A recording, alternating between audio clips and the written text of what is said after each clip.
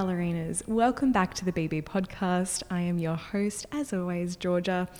It is so good to be in your ears. And before we get going with today's episode, I just wanted to say that we are an independent, but when I say we, that's so funny because it's really me that runs the whole show behind the scenes. And the whole point of this introduction is I wanted to remind you that the podcast is an independent podcast. And so what that means is that there is absolutely no support. It's just little old me behind the scenes. And so what would mean the absolute world to me is if you could leave a 5-star review or share this episode with a friend or tell someone you know about the podcast or comment on a Instagram tile or Facebook post, and all those things help support and keep the podcast thriving. So thank you so much. Now, today's interview is a gloriously long one, which we haven't had for a while here on the BB podcast. The reason why it's a long one is because I could have spoken to our guest, Rani Luther, forever.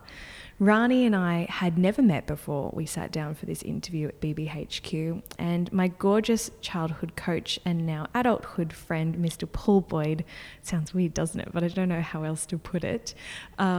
He suggested that Rani and I connect for an episode of the podcast. And so we made a date, and I'm so glad we did because it was love at first sight. Rani is a gorgeous, warm, talented, and just kind human. You know those people that just have those beautiful, kind eyes and make you feel seen and heard? Well, that's Rani. And professionally, Rani Luther was born in Melbourne and attended the Victorian College of the Arts Secondary School. Rani's professional career began with the Kiel Ballet Company in Germany in 1995 before moving to the Netherlands, where she danced with world-renowned Netherlands Dance Theatre. In 2003, Rani returned home to dance with the Australian Ballet Company for 4 years, joined the Sydney Dance Company in 2007, and retired from stage as a principal dancer with the Melbourne Ballet Company in 2011. Rani has had the great pleasure of working with and performing works by choreographers such as Yuri Killian, Paul Lightfoot, William Forsythe, Graham Murphy, Stephen Page, Stephen Baines, Adrian Burnett, and Raphael Bonicella. I know, it's quite the lineup. And in 2019, Rani moved to Brisbane and was appointed ballet mistress and creative associate for Queensland Ballet. I love that we dive into what the role of a ballet mistress entails, because I think a lot of people actually have no idea, but they really are the glue that holds a company together. Most recently, Rani is now teaching at 2 ballerinas in Brisbane and beginning her own business called Flourish by Rani Luther. I can't wait to see what joy she brings to her clients. Oh, and did I mention that Rani is mum to twins? So I think you're going to absolutely love this conversation. It's one of those conversations where I know that I want to be friends with Rani for the rest of my life. And so I'm going to work on many different ways to either get her back on the podcast or have her teach in my studio some workshops. I don't know. It just has to happen. We have to stay connected because I just adore her, and I think you all will too. So let's get into it. Welcome to the Balanced Ballerinas podcast, Rani. So lovely having you here and at BBHQ. Thank you. Hi, Georgia. It's fantastic to be here. Thank you for having me. You're welcome. I love doing the interviews in person because it's just so much nicer because I get to see you. We've got some tea. Well, I want to start, Rani, with your childhood as a little ballerina. Oh, beautiful. It firstly makes me go, my heart just gushes at the thought, and the memory comes back pretty instantly. I've loved ballet for as long as I can remember, and when I talk to my mum actually about it, she says even as a baby I used to react and almost move to music as a baby. So I think and I always believe dancers are sort of born with that love and that innate reaction to music. So I think I must have had it fairly early on.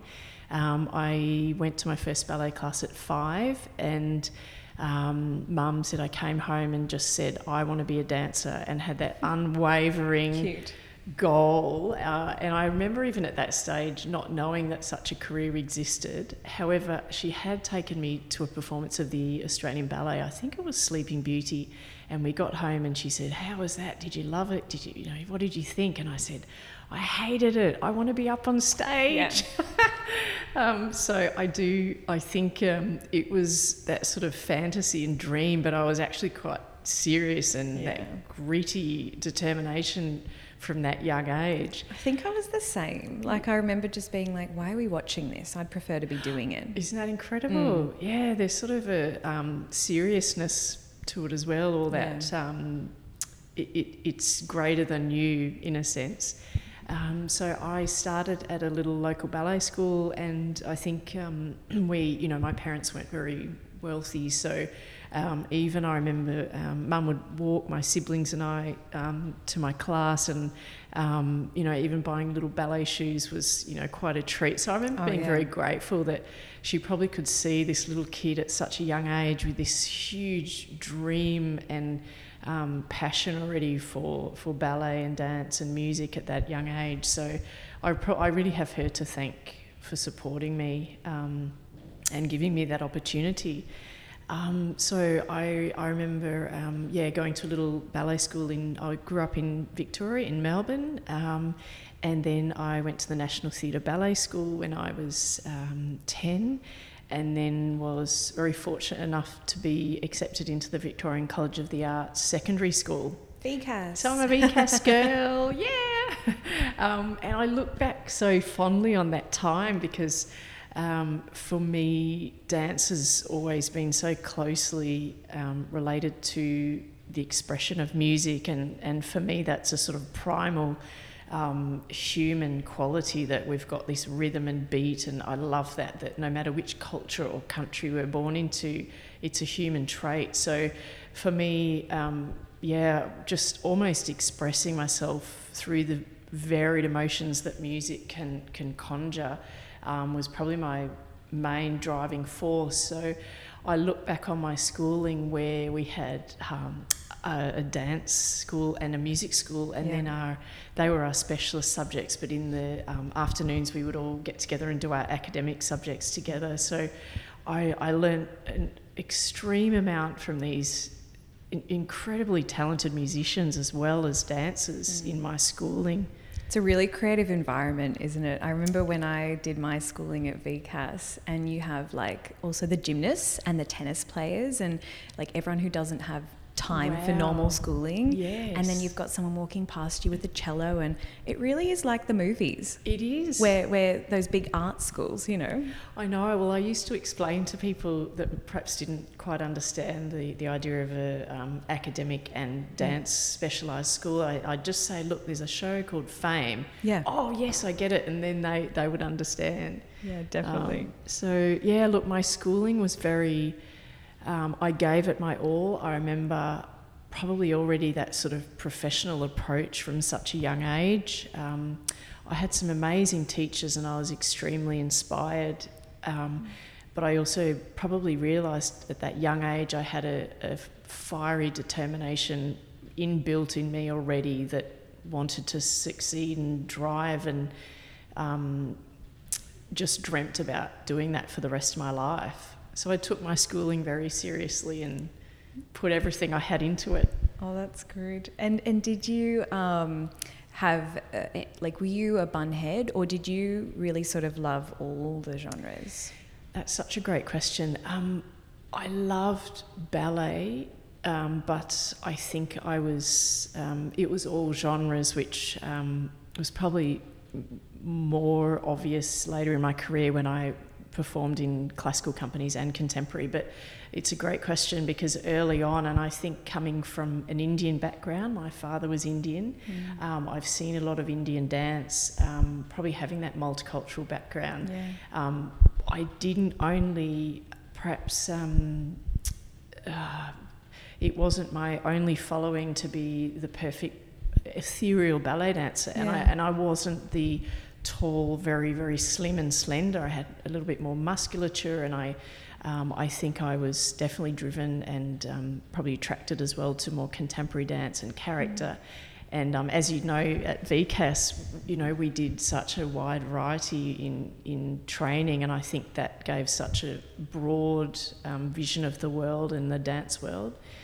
And I do remember in my schooling, and it was that incredible day we were shown a clip of Yuri Killian, who ended up being my absolute, and still is to this day, he's my hugest inspiration in my dance world. And I saw a piece called Sinfonietta, and it's like the penny dropped. My world just stopped for a second, and I thought, that's the language that speaks to me so purely. That's what I want to do. I want to work there. I don't know where it is. I want to do that movement. And it's that beautiful classical contemporary, or I don't even know if you'd name it neoclassical, but I suppose it's just movement in its purest and most powerful form for me. Yeah. Talking about your background, did you, as a little ballerina, was there anyone that did you see yourself represented? Did you have any role models? Because, I mean, before we started this conversation, we were talking about how when I was a little ballerina, I loved Rachel Walsh, and I thought she was beautiful, and you're like, oh, you look a little bit like her. Like, you know, yes. Did you have anyone you looked up to, or? I do remember being very inspired by Miranda Coney when I was a little girl, and she was in the Australian Ballet, and I just loved her movement quality and her presence on stage. I loved watching later on a little bit the dancers of Netherlands Dance Theatre, and perhaps it was a quality and an emotional expression that I related to and I was drawn to. But yeah, I was hungry to watch all sorts of dances, so more the curiosity rather than perhaps saying I saw myself in one particular dancer or another. It was more about the expression and that performance quality I could relate to, and felt a sense of inspiration. Yeah. It's very mature at that age. Because it probably was. Because I wasn't. I was like, when I was at QB as a little junior, I was like, oh, I want to be Kimberly Davies and Rachel Welsh. When I was at Aussie Ballet, I was like, I want to be Lucinda Dunn, you know, like, so I very much just planted all my ambitions on one person. Yeah. I think that's a really normal thing, and to aspire to your, to the people that you're looking up to. So that's beautiful for you, Georgia. Didn't end up like any of them, but that's fine. You're your own perfect self. Definitely ended up my own person. That's amazing. Now, so where did you go from VCAS? So I was chosen to represent an international ballet competition in Pretoria, South Africa, and I remember at that stage I was in year 11 at the VCA, and I trained. It was incredibly grueling actually, but I trained probably 3 or 4 months in preparation for that international competition, and I was so naive at that stage. I didn't even know what that meant. All I knew was that I was training in 2 variations or 3 variations, 2 classical and 1 contemporary. And I then went over on that trip, and it was one of the fondest memories actually I have with my father. He accompanied me on that trip, and I performed Odil's Black Swan solo, which I just loved, and a beautiful contemporary solo that was very choreographed. Challenging one.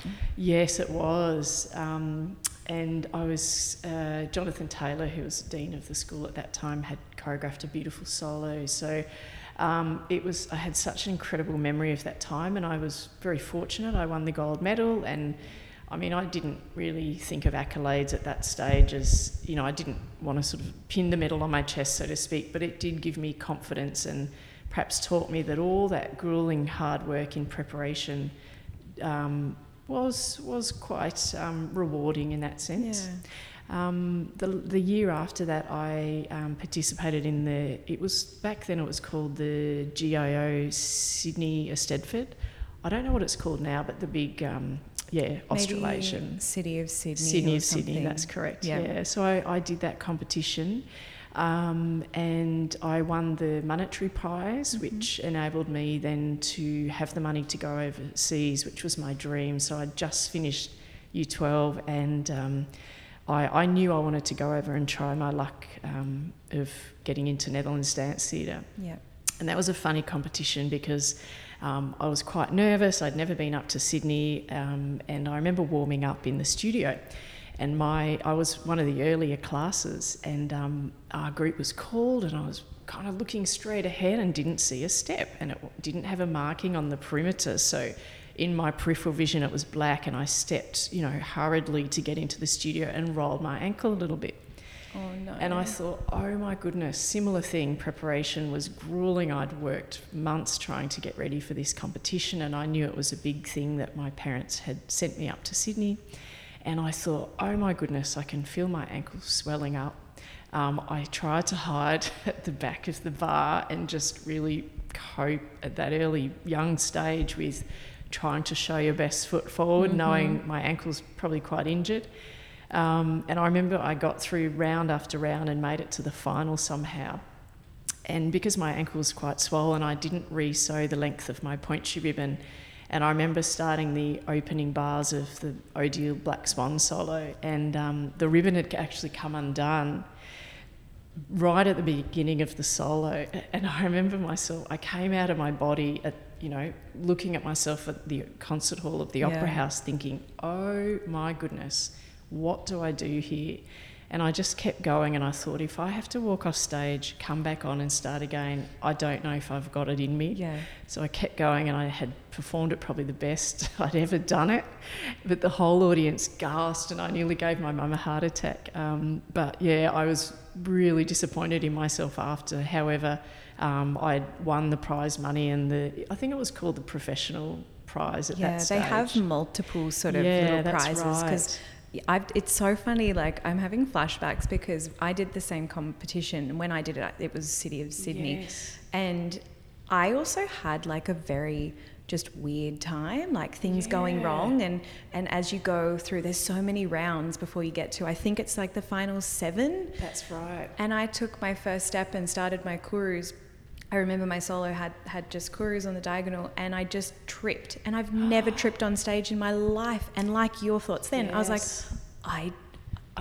it's like an out of body experience, and you go, I want to start again, but I can't. And you're watching yourself, and you're like, what is happening? And you're right, they're things that you would not normally have ever done before. Exactly. And for me, being such a sort of, high demanding professional, even at that age, I can't believe that I didn't, think maybe I needed to re-sew ribbons for a swollen ankle. However... you wouldn't think. No. But people still remember that. And oddly enough, we'll probably get to this now, but full circle in my life, I've just reconnected with Rosetta Cook, who was one of the judges actually in that competition. So it's, it's been quite a full circle. But maybe that competition's cursed. Well, maybe. This is not the only two... it's a lovely competition, don't get me wrong, but everyone just seems to I don't know, something goes wrong. The pressure. I'm not sure. I've since, through my years, I've judged it actually 3 times and tried to always put myself back, in the perspective of what it's like to be a participant, because, being an adjudicator on the other side was quite different and surprisingly difficult.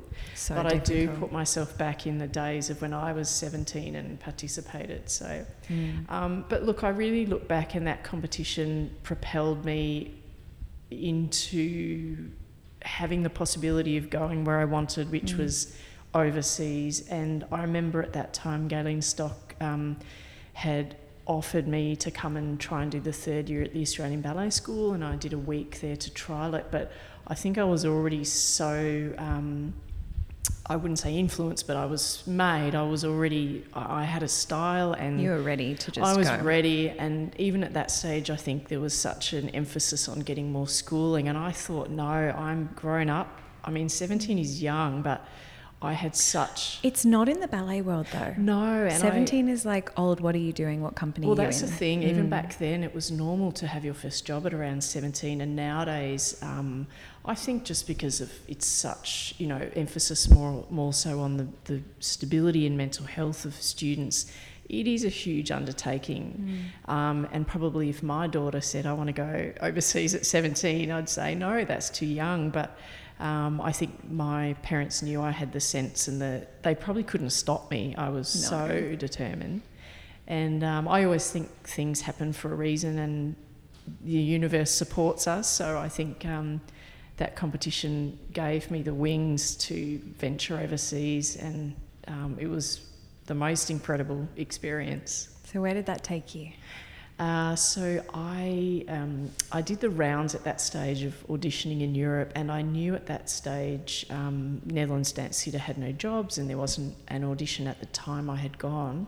And I feel very old saying this, but even back in that day we didn't have internet and computers, and I remember getting the Tunts International Dance magazine with all the lists of auditions. I brought my Eurail pass and pretty much did the rounds, and it was beautiful. There was almost this community that I kept, meeting up with, and I met dancers on trains and, are you going to that audition? And, we'd meet up in Berlin, or, and a couple of days later you're in Dresden or wherever that was. So I think I saved enough money. I probably stayed in Europe for 2.5 months, I think, and just did the cattle call auditions. I was lucky enough to be accepted into, it was called Central Ballet Foundation, which was at the time in Frankfurt, excuse me, and I needed to submit my CV and my credentials, etc. And it was a group audition with 12 directors at the time, so it was actually such an incredible experience, and I think perhaps happens more so now, and if not, it should. So instead of going to each individual city to audition around France and Germany, this put me in front of 12 directors at one time, and from there I got a position in the Kiel Ballet, which is a small city just above Hamburg. And this gentleman his name was Martin Stiefermann, and he was a dancer in Hamburg that had just been given the directorship in Kiel, and was starting a brand new company. So I was lucky enough to gain one of those contracts. Amazing. Yeah. And so how long were you overseas for, dancing, before coming home? I lived overseas for 10 years. So, I got into the Kiel Ballet, and I was there for 2 years, and then had my eye always on Holland for the Netherlands Dance Theatre, and then went there, which was just one of the best days of my life, getting accepted into the company, into Netherlands finally Dance got Theatre there. I finally got there, and spent 8 years in Holland before coming back. So, 10 years in total of being in Europe. Amazing. Yeah. And so what brought you home? Back to Australia? So after 8 years in Holland, 2 in Germany, a lot of factors. Netherlands Dance Theatre, I was initially in the second company, NDT2, and then I got a position in NDT1, which is the big company, and it was incredible. We toured the world. We got to work with some of the most outstanding, innovative, and I think inspirational choreographers. So it was my dream company. A few factors, I think one being Australian, I probably did actually suffer from seasonal depression, in that there's just, and everyone growing up in Australia would know that it's a real thing. It is. The lack of sunshine and light, I think, it is a real issue in your mood and in your kind of, how you thrive. And even though we would be touring a lot, and probably 6 months of the year, so we were in sunny places, you're predominantly working inside, obviously, in a studio and a theatre and a stage, and it was gruelling. And after 10 years, I really did question, okay, I'm hitting a fork in the road of, I would probably embed myself in Holland and stay here forever, or looking back, how can I combine a little bit more balance of life? And maybe I was considering other countries, but I thought, this is silly. I miss my family. Why would I not try and come back to Australia? The other big aspect of me coming back was, at that time, Yuri Killian, who was the director of Netherlands Dance Theatre. He'd been over for 35 years, was director, he'd announced his resignation. And for me, it was, at that point, I thought, right, I've come to the company that was my ultimate dream. You found Yuri. And in the company at that time was Paul Lightfoot, Sol Leon, Johan Inger, all these incredible dancers that I just soaked up everything I could learn. So I suppose it signified almost just that end of a journey, and I'd always had in the back of my head, could I possibly satisfy that, you know, curiosity and about being a classical dancer or working in a classical company? So all of those sort of three big factors made me think, right, can I come back to Australia? Where would I work? Okay, the Australian Ballet, let's give it a try. So that started then the next journey. Yeah. And so how did you, like, because people find it really fascinating how dancers move from one company to another. So what did that look like for you? That's such a good question. Look, I think by that stage, initially even getting into the company, I think because I'd already been working for 10 years, I had a really good reputation. Look, I think it's a little bit of luck, a little bit of who you know, and I'll just tell you a funny story, actually. So we love a funny story. One of the probably most significant people in my whole dance life has been Rosalind Anderson, and she is the ballet mistress. She works on the Killian Foundation and is Yuri Killian's right-hand woman. Now, she's an amazing Australian woman, actually. She was in the Australian Ballet till she was about 18, and then Netherlands Dance Theatre actually had toured back in the 80s, and she just fell in love with it and moved over and has since lived there. However, her niece and I went to school. We were little best buddies from the age of 5, and I remember that this amazing aunt from Holland would come back and visit every couple of years, and I'd be playing at my friend Tammy's house. And so I met Ros as I was a 10-year-old. And all those years later, when I auditioned, I'd actually contacted her via my friend Tammy and said, "Hi, Rosalind, do you remember me? I'm Rani. You know, you saw me playing at Tammy's house when I was 10." So it was this incredible connection. Yeah. And I actually missed the open audition for NDT, and because I was in a contract in Germany and had to come the week later.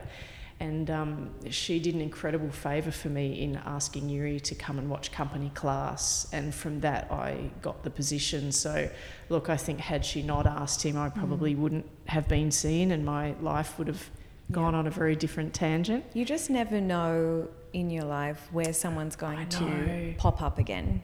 Exactly. And that's why, you know, and Mum's always said this to me, like if you're you know, you're an 8-year-old and you're having a play date at a friend's house, those parents could help you one day. Exactly. So be really nice and kind and courteous. Well, that's such a good point, Georgia, because when I'm coaching or teaching or, you know, imparting, you know, key elements of what makes a dancer, and I do say to them, your reputation or your work ethic or the kindness or the demeanour in which you conduct yourself is your brand, is your everything. And, you know, I do believe it's such a small industry, and I think the longevity is growing, but, you know, the circulation of our career is perhaps a lot quicker than other areas, like lawyers, etc., or musicians. So we do rely on that networking, and not that it's disingenuous, but really to treat people like you'd want to be treated. And Yuri always said, be good and kind to the people on your way up, because guess what? You're going to see them on your way down again, you know. And I think that's about thanking everybody in your sphere, you know, not just the people that might give you a job. It's the lovely people that, you know, make your cup of tea, or that make the costumes, or the pianist, the cleaner. Exactly. Yeah. So look, I think it was incredible. I saw firsthand how that almost gratitude and connection saw me full circle. So when I did decide to come back to Australia, it was actually this beautiful friend, Rosalind Anderson, who at the time called David McAllister and said, look, I've got this dancer. She's wanted to come back. She's been in NDT1. There's one slight hitch. She's not done point for 8 years. Now, I still tell David to this day, and we're good friends, I say, thank you so much. I don't know what she said to you, but... Because that's a big leap of faith. It's a big leap of faith, but guess what? He took me back in the company. I think part of it was the repertoire that he'd planned for the next sort of 4 or 5 years was very contemporary heavy, which was the best time for me to come back in. Yeah. He also knew that I had the hardest working ethic, And look, in the preparation of I could only leave in July at the end of my contract in Europe to come back. So I would go every morning before class and every lunch and maybe after shows. I started at the bar and did my point exercises as though learning again. Because it would have sort of been like it was learning again. Exactly. And look, NDT does ballet class every morning, but it's not the technique that you use if you're doing full-length ballets, or it was really quite different. So I had to put on these two different caps and got myself really strong and had to almost retrain, and especially I suppose the alignment of port de bras was, NDT, it was quite free and you're moving through the sort of positions of the classical repertoire, but to put my mindset in a much different way to work at 27, I think was, I just loved the challenge. I ate it up. Yeah. I was hungry for that. So, that brought me back to Australia. And I thought, wow, I'm almost starting afresh at 27. Which is not old. No, it's not old, but I did feel physically like I'd pushed my body probably to its extreme, and I think even that came from Netherlands Dance Theatre 2, which is one of the highest, people want to work there because they get the best choreographers, they tour. I mean, the amount of performances that company does is extraordinary. So you've got these amazing up-and-coming choreographers coming in trying to make their name on a company that wants, young dancers are trying to make their name. So everyone is working at, 200%. And contemporary dance is really hard on the body. Absolutely. Really hard on the body. It's funny, I get asked a lot of the time for contemporary classes for adults because we have a really big adult ballet program. And it's a really hard one because a lot of contemporary movement is a lot of floor work and a lot of travelling, and it's big movements that can, it's hard. It can be hard on the body. Absolutely. And I find that it's funny, some of my adult dancers who have gone and done contemporary classes elsewhere because we don't offer them have come in back injured. And I'm like, gosh, because I can imagine. It's quite hard on the body. That's what people don't realise. That's right. Look, I think and the other thing I say to the students I'm teaching now in contemporary is it's a very open genre. It's hard to pinpoint what is contemporary dance, and I say to them, look, I'm teaching you a version that comes from the experience I've had, and that's a very classically based contemporary. So the line is still classical. I don't do a lot of floor work, perhaps because I was never that good at it and it hurts me, so I don't want to impart that on my students, but I think the genre is so broad that it's open to interpretation. So I think that's where the shapes and the movements can be very very limitless in a sense. So you got back into ballet mode, and how long were you with the Aussie Ballet for? I was with them for 4 years, and it was wonderful and exhausting, and I learnt so much. It was exhilarating, but I was very injured by the age of early 30s, and I think the extremes of coming from Yuri's work and a lot of the repertoire we did at NDT was, having a lot of flexion and beautiful sort of rounded big arms, like a moon crest over the top, beautiful pas de deux works that really involve a lot of strength through the back, but the alignment is not quite sort of maybe at all times safe in the lower back. And I remember just pushing myself on stage. I wish I'd learnt a little bit.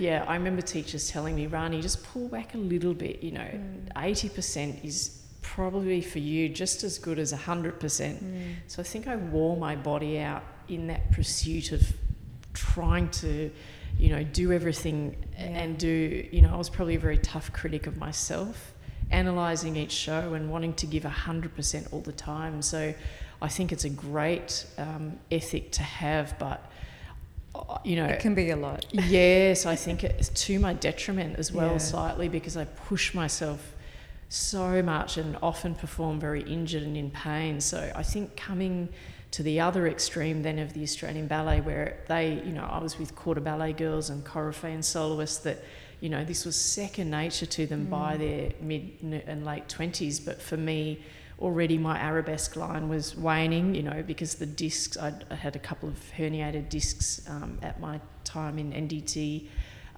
Point wasn't actually so much my issue, it was just more the alignment and the turnout, and I suppose I'd use the word restraint or that beautiful pre-thought out port de bras for me, which I was so used to just moving through lines. So I was coached a little bit by Wendy Walker and Fiona Tompkin, and I think they almost looked at me like this amazing, curious project. Little creature. I know, this creature. Now, how are we going to put her back into a white tutu? And I did, you know, I did seasons like Bayadere and, you know, we did Graham Swan. Like, that was tough, but I just took on this challenge, and I think my main focus was just learn. Like, how can I learn? And I remember the day I did 3 pirouettes up the back of class on point, and I kind of did this quiet little like, wow, that felt amazing, well done. You know, and that was second nature, like Lucy Dunn up the front. You know, they was whizzing it out. It was so normal for them. But for me, because I hadn't done it for so many years, it was quite a feat. And those little quiet moments of you know, almost, I suppose, little wins meant a lot to me. I love it. Yeah, but it was an incredible time and beautiful repertoire. We did, we worked with Stephen Page. We had a collaboration with Bangara.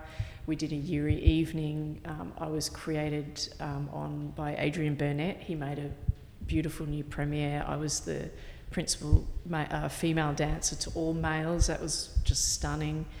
We got to work with Nicola Fontaine and Stanton Welsh, and you know, I just think I was hungry for that diverse repertoire, which I think in most of the top world's ballet companies they do. You know, I mean, Paris Opera with Crystal Pite and Royal Ballet. I just think most big ballet companies that have such a rich and diverse rep are probably the most exciting places in my perspective.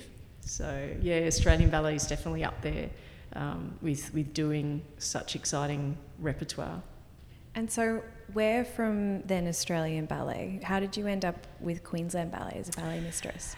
So in between that, I went to Sydney Dance Company, probably purely because the touring schedule and regime was just taking its toll on me. Started physically. moving your way up the coast. I know, exactly. I did think, I said that to someone the other day, that I'm born in Melbourne, went over to Europe, came back to Melbourne, toured to Sydney, ended up being in Sydney, and then have finished in Brisbane, you know, and I love it here. I absolutely love it. But I never, if someone had said 10 years ago, you will end up in Brisbane, I wouldn't have thought that possible. Less seasonal disorder up here. Exactly, the opposite. No, I'm loving it. So I approached Graham Murphy at the time, and he'd worked a little bit with the Australian Ballet, so I knew he and Janet very well, and I just thought coming back off that very, very tiring performance schedule might sort of help my body, you know, get a few more years out of it. So luckily I was accepted into Sydney Dance Company. However, again, it was the second time this happened. He and Janet announced their retirement. Oh, no. So I thought, gosh, every time I go somewhere, they're retiring. No. You're the common denominator. Yeah, I know. I was like... You're like, they've like, I've had enough. Yeah, Rani's in, I've had enough. No. It was a really special time, though, because they knew that they were finishing off there, and just to come back in, and probably what I got the most out of being in Sydney Dance at that time was the incredible, powerful characters that, you know, that was made up of the company. Such individual artists, and coming from, you know, much more of a quarter ballet type company with the Australian Ballet. Yeah, Sydney Dance for me was that, you know, very other different. Extreme. Yeah, it was incredible. So yeah, we did amazing tours, and I loved living in Sydney at that stage. I had actually come back with then my husband. We'd moved back from Holland. I was going to ask you, how does he slot in? Where did you meet him? Is he a dancer? Is he in the dance world? I'm not with that husband now. The father of my little twins is in medicine, and the husband that I came back with me from Holland was in marketing and travel, etc. So yeah, that's there's a whole other podcast on that of trying to put up with being married to probably from his perspective, being married to a dancer that's, he could say, well, she was married to her art form. It's really difficult. And he's a beautiful man. We're still very, close friends. But look, the touring schedule was probably another reason I thought, look, I think we need to settle down a little bit and stay in one place. So Sydney Dance was, the ideal at that time for us. Yeah. Then after that, again, I felt like I needed to pare back another time as Raphael Bonacella came into the company and took over directorship. And I'd, at the stage, was I didn't want to do full-time work. So I'd made connection with Simon Hoy, who was from Melbourne Ballet, and started to... I just did smaller seasons with them and contracting work, so it was actually a really amazing time. We did brand new creations, smaller amount of performances, and I also was lucky in that time to be rehearsal director for him. So that sort of started with me taking classes and setting the pieces, which... Stepping into the behind the scenes role. Exactly. So that was, I was with them and did projects for about 2 years and then retired at the age of 35, which I just thought I'd sort of squeezed everything out of my body and sort of finished very injured but satisfied at the same time that I'd worked with such a large, variety of choreographers and been in all the companies that I dreamt of being in. In fact, I probably should have stopped a couple of years earlier because I pushed, my ankles and my back and my hip, etc. But again, like that little girl going off to Europe at 17, no one could have stopped her. Yeah, you had to make that decision. No one could make it for you. Exactly. But look, I made it on my own terms, and I remember that last bout at the State Theatre, and the curtain came down, and I thought, I don't have another step in me for a little while. And this is time. Yeah. So, look, it was incredible. And fast forward after that, I studied Pilates, and I did some sports massage, and set up a contemporary classical course in Sydney at Brent Street, and I was working with Sydney Dance pre-professional year and just sort of dabbling, trying to find where is that next stage. And at the time I thought, look, do I give myself over and study physio or psychology? I was very interested in those two subjects and maybe career paths. However, dance kept sort of finding me quite organically, and I met my then husband, and we have beautiful twins. I was going to say, when did you have the twins? So I was 37, and that sort of, I took about 3 years out from everything. It was an amazing time, but it was also really difficult. I mean, I pretty much didn't sleep for 3 years, and it was so interesting, I suppose, from coming from such a career in which you can control most facets of, your own body, and I suppose not casting and scheduling to that extent, but a lot of it is about a controlling sort of lifestyle. Coming into, these two amazing little beings that are controlling like no sleeping. They both had different feeding patterns and sleeping patterns. Oh, really? Oh my goodness, completely. I mean, they were like siblings born at the same time. Oh no. And I remember, the yogurt all over the floor and on the walls, and they'd wash their hair with yogurt and laugh at each other, and I thought, this is amazing. And then 10 minutes later I'm down on my knees cleaning it up, but I thought, look, this is what you do as a mother. So that's my biggest fear. Literally, as I sit here pregnant, I'm like, oh my gosh, in case you since visiting the studio and stuff, in case you don't already know, Rani, I'm a bit of a control freak and very highly strung and organised. And so I'm like, oh my God, my husband looks at me and goes, how are you going to handle this? You'll be just fine because you're an adaptable, you're flexible, and I think they teach you in a sense, and you're going to be just fine. You'll be a beautiful mother, I can already tell. Oh, Yeah. if I fail, there's Sharon, mum downstairs to Yes, pick up the pieces, exactly. so it's fine. Oh gosh, I know. Well, it's so funny that, and they do say, you're not given a handbook.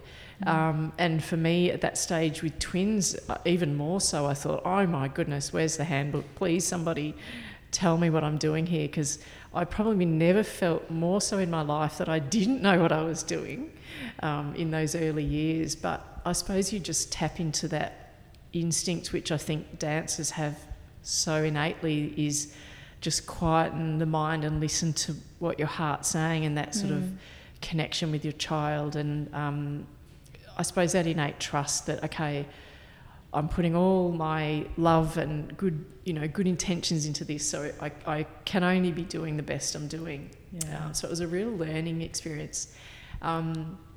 Coming out of the other side of that sort of 3-year, I'd call it almost a black cloud of not sleeping. Well, you had twins. Yes. I mean, that's intense. It was. But, I started to dip my toe back into, okay, what's next? Where's this, and the arts was always calling me. I got a couple of offers to teach and to choreograph, and one of which was actually with Lee, who at the time that I was in the Australian Ballet, Lee was the dancers representative on the board, and just such a beautiful person and energy, and I always think of him, and even at that stage had remembered him so fondly, and our paths sort of started to cross a little bit, and he was so kindly offered for me to come and choreograph on the Young Artists Company, and that was in 2018. So I was still, the twins were only 4 at that stage, so I came up and choreographed a work called Luna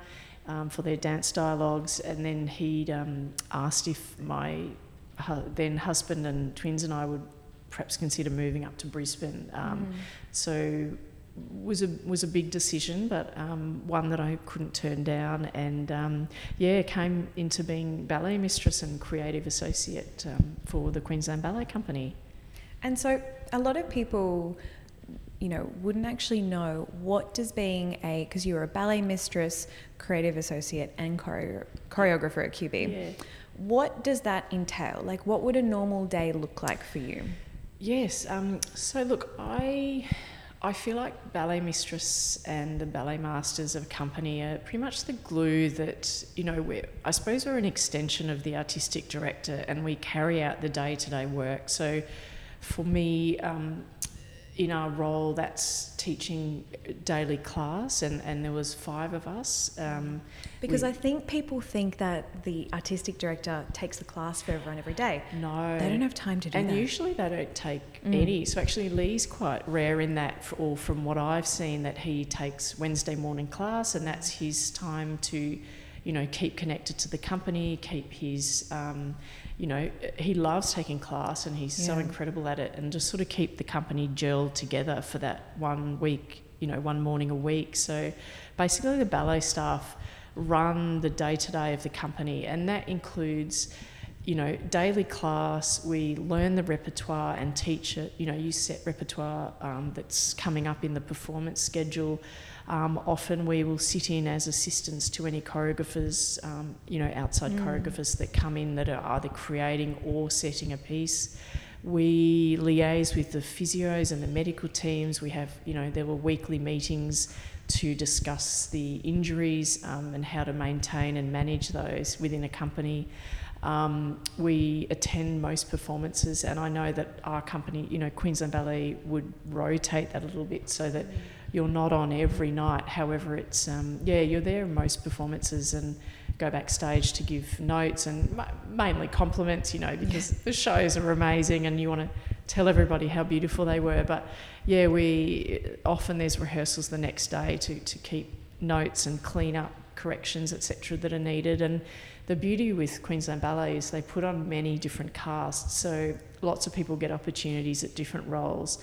However, that means a lot of rehearsals and a lot of maintenance in keeping, the choreography, how it should be performed, that sort of performance standard which we adhere to. And I know that's Lee's vision of that world-class image and standard. So I suppose as ballet staff and ballet mistress, it's really the running of, you know, where the connection from artistic director through to dancers and vice versa. Yeah. So it's a very busy, very demanding job. There's a lot of preparation, you know, even just from your classes. You're giving class to high, extremely talented, high-performing athletes and artists. So, you know, your class has to serve many different purposes. If we're not in a season, it's to train, it's to keep the fitness. Yeah. If we are in season, that class is to kind of just warm them up and be more gentle and, you know, keep the fatigue at bay. So there's a lot of thought, a lot of preparation, and many, many hours of writing down repertoire in which to teach and set steps. Yeah, and I think a lot of the time people sort of have this really romantic vision of a ballet company where the choreographer comes in and there's many weeks spent in the studio, you know, but the choreographers that come in and set, you know, the piece, then they leave you sort of with the mess to hold up the integrity of the piece. Absolutely, so beautifully put. You're absolutely right. And look, there's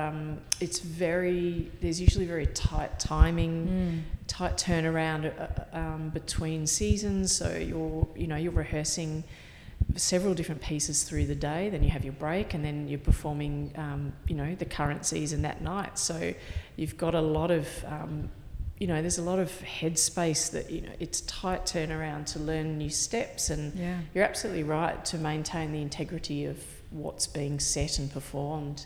And sometimes even a piece that is set, you know, another year later, that you've got to maintain all the information, set it and keep it at that standard that the foundation or the choreographer has set it at. So look, there's a lot of responsibility. You're also sometimes the psychologist of the company. Yes. You know, it can be hard at times as well, and I found that when I wore my two different hats as far as ballet mistress and then I choreographed a piece on the company, it was quite difficult. I think that lack of distinction between roles was maybe the company couldn't quite sort of get their heads around that. I found it quite difficult.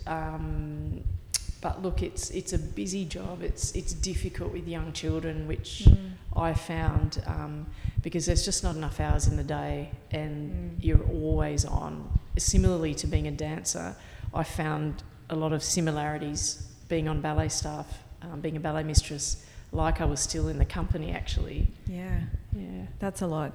It was. Yes, and I thought that was a really important discussion to have today, because a lot of people think, like I said, it's very romanticised. Oh, I'm the ballet mistress of, you know, it's hard work. It is grueling. And look, it's very, I think, to be really honest, sometimes very, the reward doesn't come to the staff that are on the ground daily. I'll say it for you. Yeah. I think it's a bit of an underappreciated role. Definitely. And look, you know, all that experience you've gained yourself personally as a dancer, and for me, all I wanted to do was impart, and I just, you know, I'd give the jacket off my back just to anyone, you know, I saw them as my sort of, not friends, but I cared for them like maybe children, like, I suppose because I came from a nearly 20-year career, so I wanted to sometimes impart that knowledge, and I don't know if I'd call it wisdom, but it's just experience of, guys, this is a hard profession.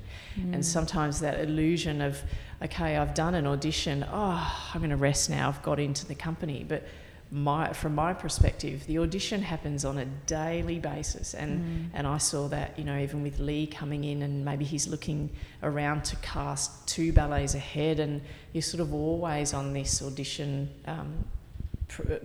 process, I suppose. So the pressure, the expectation, not only from the dancers themselves, but just from being in a company of that calibre, I think is tangible. And being on ballet staff, we can sometimes be that middleman where the gratitude is not shown or realised perhaps, but you've just got to take that, and it's quite selfless, and hope that you're making a difference. And I think Queensland Ballet was great in that when we did teach class, we were still training the dancers, and we were, really analysing technique, which I think is really healthy.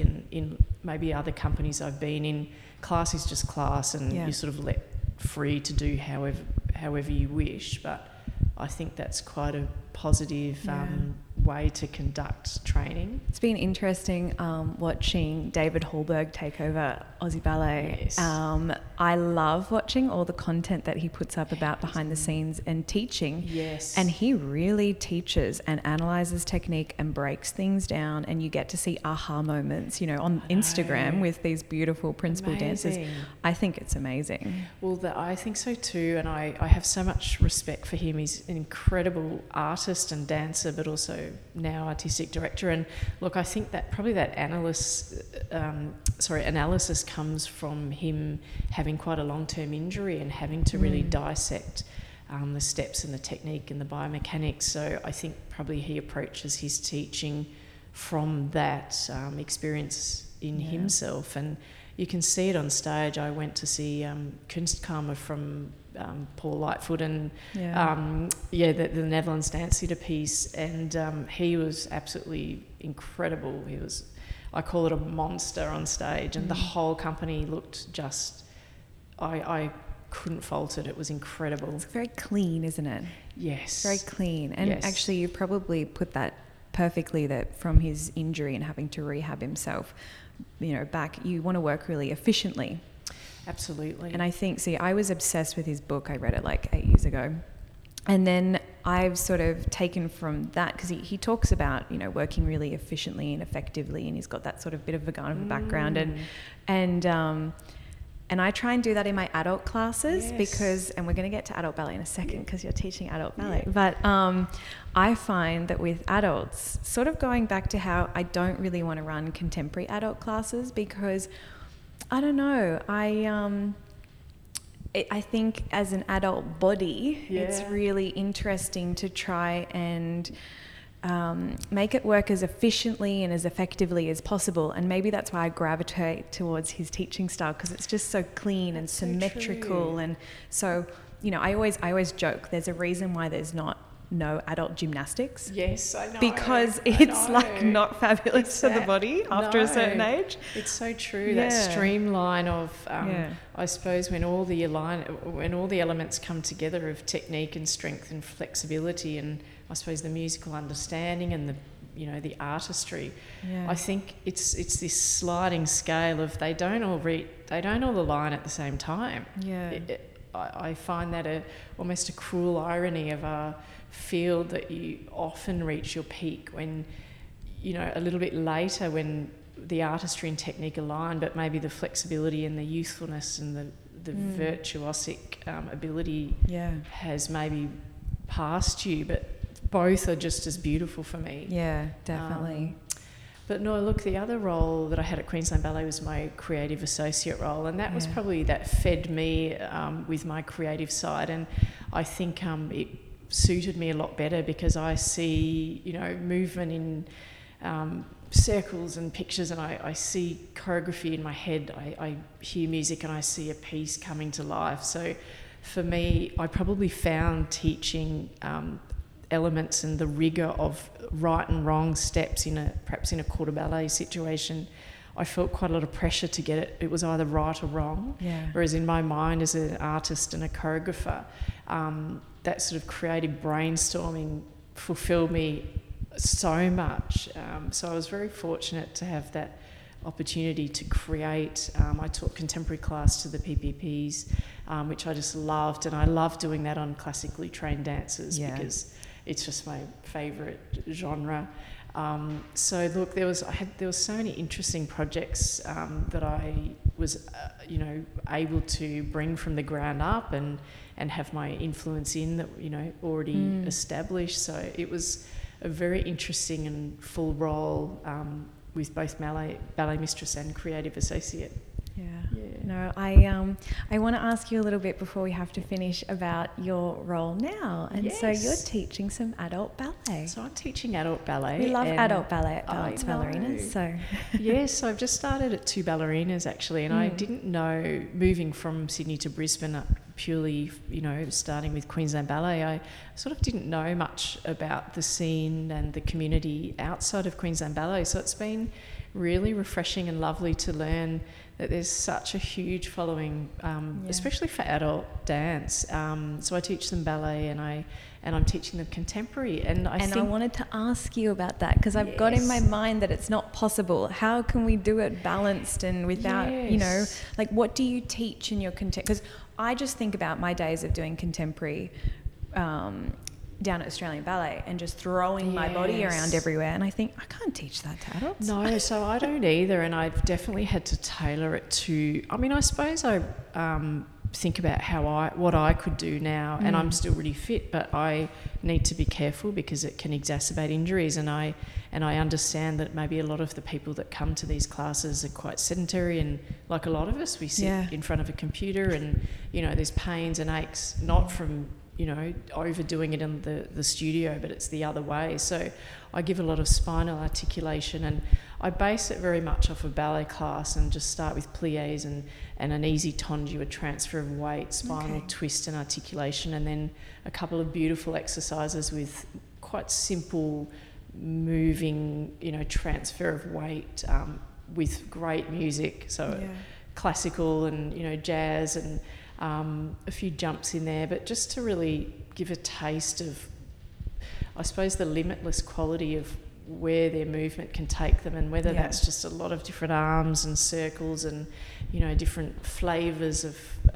that there's sharpness and roundness and stillness, so they can experience all those qualities and still feel very capable in their own bodies.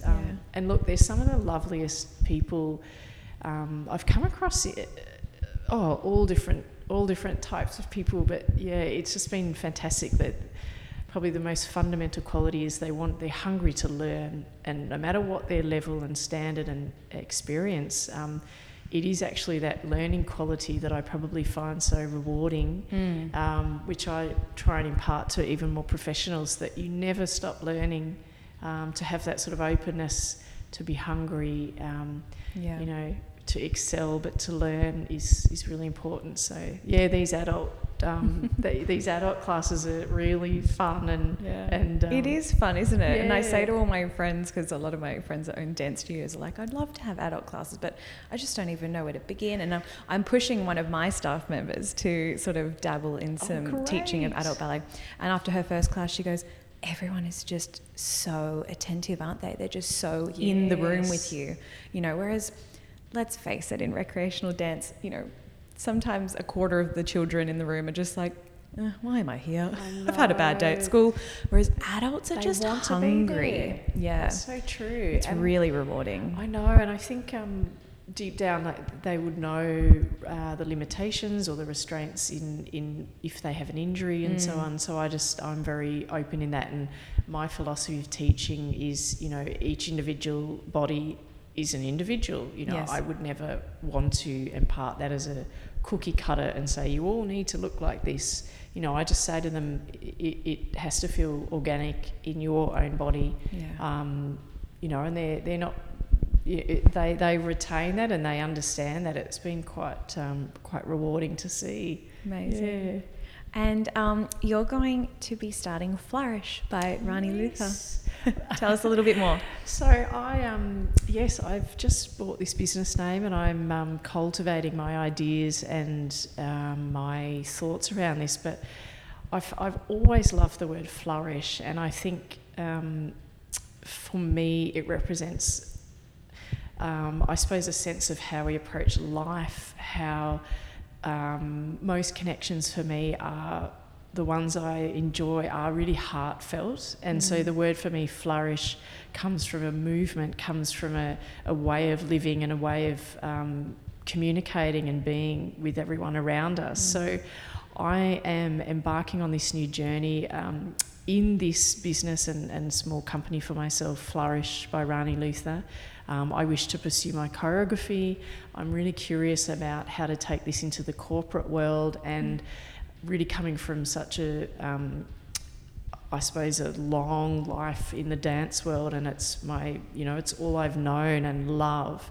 How can we impart some of these incredible tools and knowledge into the corporate world? And I think there's a really, really viable crossover there between, high performance, how a dancer maintains resilience and grows resilience. I think they're some of the most adaptable, hardworking people. And I know that in job situations, if you say you've been a dancer, there's this sort of huge respect, and I think definitely granted, because dancers are so self-motivated, and I think they take on information, learn information. They're always so beautifully presented and groomed, and I just think every way in which someone presents themselves is their inner world meeting the outer world. So I think there's definitely beautiful lessons there to learn in a corporate world. So I would love also to get into in that sense of wellness, of how do dancers eat for optimal performance, how do they train mentally, what is recovery and recuperation, and those elements of everything to do with nutrition and sleep and mental health. So look, I think I'm still working out all of its incredible facets, but it's exciting though. It is, and I felt that I don't really fit just one job in a little box. There's so many things I'm interested in and have experienced and have knowledge in, that I think that Flourish will incorporate, and hopefully I want to flourish. I am flourishing. I'm learning every day, and I want to impart some of that happiness and that love of dance. And I just think no matter where you've come from in your life, whether you've been a professional dancer or you're a person that maybe hasn't experienced it a lot in your life, that it can bring such a joy, even just that movement in life, and I love that it will never be able to be replaced with a computer or an app. Dance and movement is something we do in our present moment. It's with our own body. It makes you feel good. It's an expression, and I think it's really important, and so important in this day and age where we are now. Definitely. Yeah. Rani, what keeps you balanced? What keeps me balanced? I think it's become more so lately, the more simple things in life, and every day I'm grateful for where I live, my circumstances. I just can even look at nature, and I realise that we live in such an incredible place and country. My children keep me balanced, my little twins, and maybe unbalanced at times too. I know, I definitely teeter between the two extremes. Look, I've been through a lot of hardship and a lot of disappointment. I've also had the highest of highs, and I suppose learning how to pick yourself up between the two extremes, and I think nowadays really saying to myself, just be gentle and kind on myself. I think that's gained a lot of balance, because I've been such a goal-orientated person and worked probably too hard, and I expected that of myself, I expected that of others, and I have a very high standard.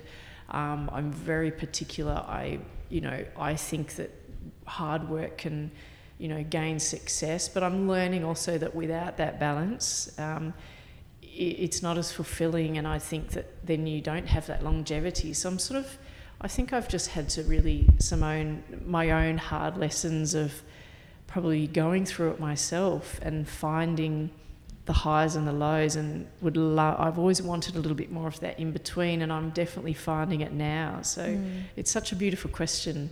Balance for me is, I suppose it's that inhale and the exhale, and remembering really those simple things of there's beauty in just the day-to-day pulse of life, and whether that's moving and laughing and remembering to breathe, and being kind on yourself and others, I think is what I'm living by now, and feel do feel very balanced, probably for the first time in a long time. Yeah. I think I probably needed to hear that answer, because I feel like through our discussion and conversation that we have the same personality. I know, and I'm getting that too. When you just said then about you've got really high expectations, and then that makes you have really high expectations of other people, I feel like a lot of the time, and you know, my mum is constantly like, Georgie, you need to just chill. Because when you have such high expectations of yourself and others, you're just constantly let down, because you realize that not everyone is such a hard worker, but it's not that you're better, it's actually that you need to sort of tone it back a little bit and relax. I remember in one of your, several of your other podcasts, you talked about letting go, and that's been a big learning lesson for myself. And I think going into a company, you know, and really coaching younger dancers, and I just had to let go a lot, saying this is your path and your experience. I will give you not every piece of knowledge I possibly can, but at the end of the day, I can't be in your body. I can't zip your skin off and jump in there. Yeah. You know, this is your journey. And I think in a way, from seeing probably some of the world's best dancers, and that's my opinion, but I know a lot of others' opinion, the dancers for me in Netherlands Dance Theatre are extraordinary artists. And I probably had a very high benchmark from very early on, and all of our work ethic in that company kind of set for me such a high benchmark and a bar that you were just then you were ruined for the rest. Kind of ruined, almost unattainable. And I think I've had to learn that, because I had that expectation for myself and I worked that way, but I did realise, to my own detriment, which I said before, but I thought to myself slowly over time, I've realised I can't dance for somebody else. They will take the information and apply it, and if they don't, that's okay too. And I'll walk away, and that's my life, you know. But I want to share that, and I think that's the beautiful part of the human condition, you know. Yeah. But I love that you asked that question, because I do truly think now I'm probably the most balanced I've ever been, and oddly enough, this sounds bad in a sense, oddly enough, it's that I've stepped away a lot from a lot of that and given myself a bit more perspective of that daily, I suppose, grind. And for me, that grit got me this far, and I had such a long and fulfilling and successful career. But I suppose as I've shifted now, and, you know, I'm a parent and teaching, I think it's shifted. I'm more gentle and more understanding, and I approach things from an anatomical way of teaching, because I've had injuries myself where there was expectation on you've got to reach that particular look or movement, and regardless of how you get there. So I would never want to do that to somebody else. So there's a lot of lessons I'm continually learning, and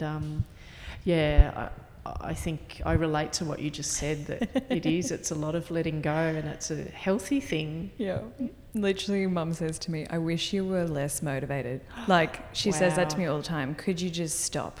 Could you just sit still for 2 seconds? You can't say that to everybody. You know, I think please hold on, because it's such an incredible quality. It's what makes you so wonderful as well, you know. But like you said to me, I suppose it's just finding that balance of when to use it to your benefit, and when it's, you know, just give yourself a break, in a sense. We're working on it, Rani. We're working on it. We're works in progress. I have to work on it. I don't have a choice at the moment. So. Sometimes life makes you work on it, and I did find motherhood definitely was a moment to sort of throw everything up in the air that I'd ever known and question, okay, life takes you where it takes you, and it's how you know, relate and react and get up and move on. And you know, I think I'm really learning to tap into the thoughts in my head, because I suppose being a performer for so many years, it was my articulation of my inner self came through my movement, and now on the other side, the articulation is verbal. So it was sort of, there was this interim period when I retired of learning how to express myself verbally that sort of conjured up thoughts, maybe a lot of negative thoughts and questions, and I felt confused, and you sort of had to reevaluate and invent your own identity. So I've really learnt that a lot of that I can simply change the switch and think, no, okay, it's just a thought, and how can I turn that into a positive one? And I think then it relays through your physicality. And as dancers, we're so aware of that. We're minutely aware. We're so bodily aware that it's perhaps sometimes makes you over-analytical as well. Yeah. Super interesting conversation. I've thoroughly enjoyed this. Thank you. Thank you so much, especially travelling down to the Gold Coast for this. It's just so much nicer in person. It's never quite as special on Zoom. No, I love being in person, and I'm very grateful. Thank you so much for having me, Georgia. It's been just beautiful talking to you and getting to know you as well. We'll have to get you back. Thank you.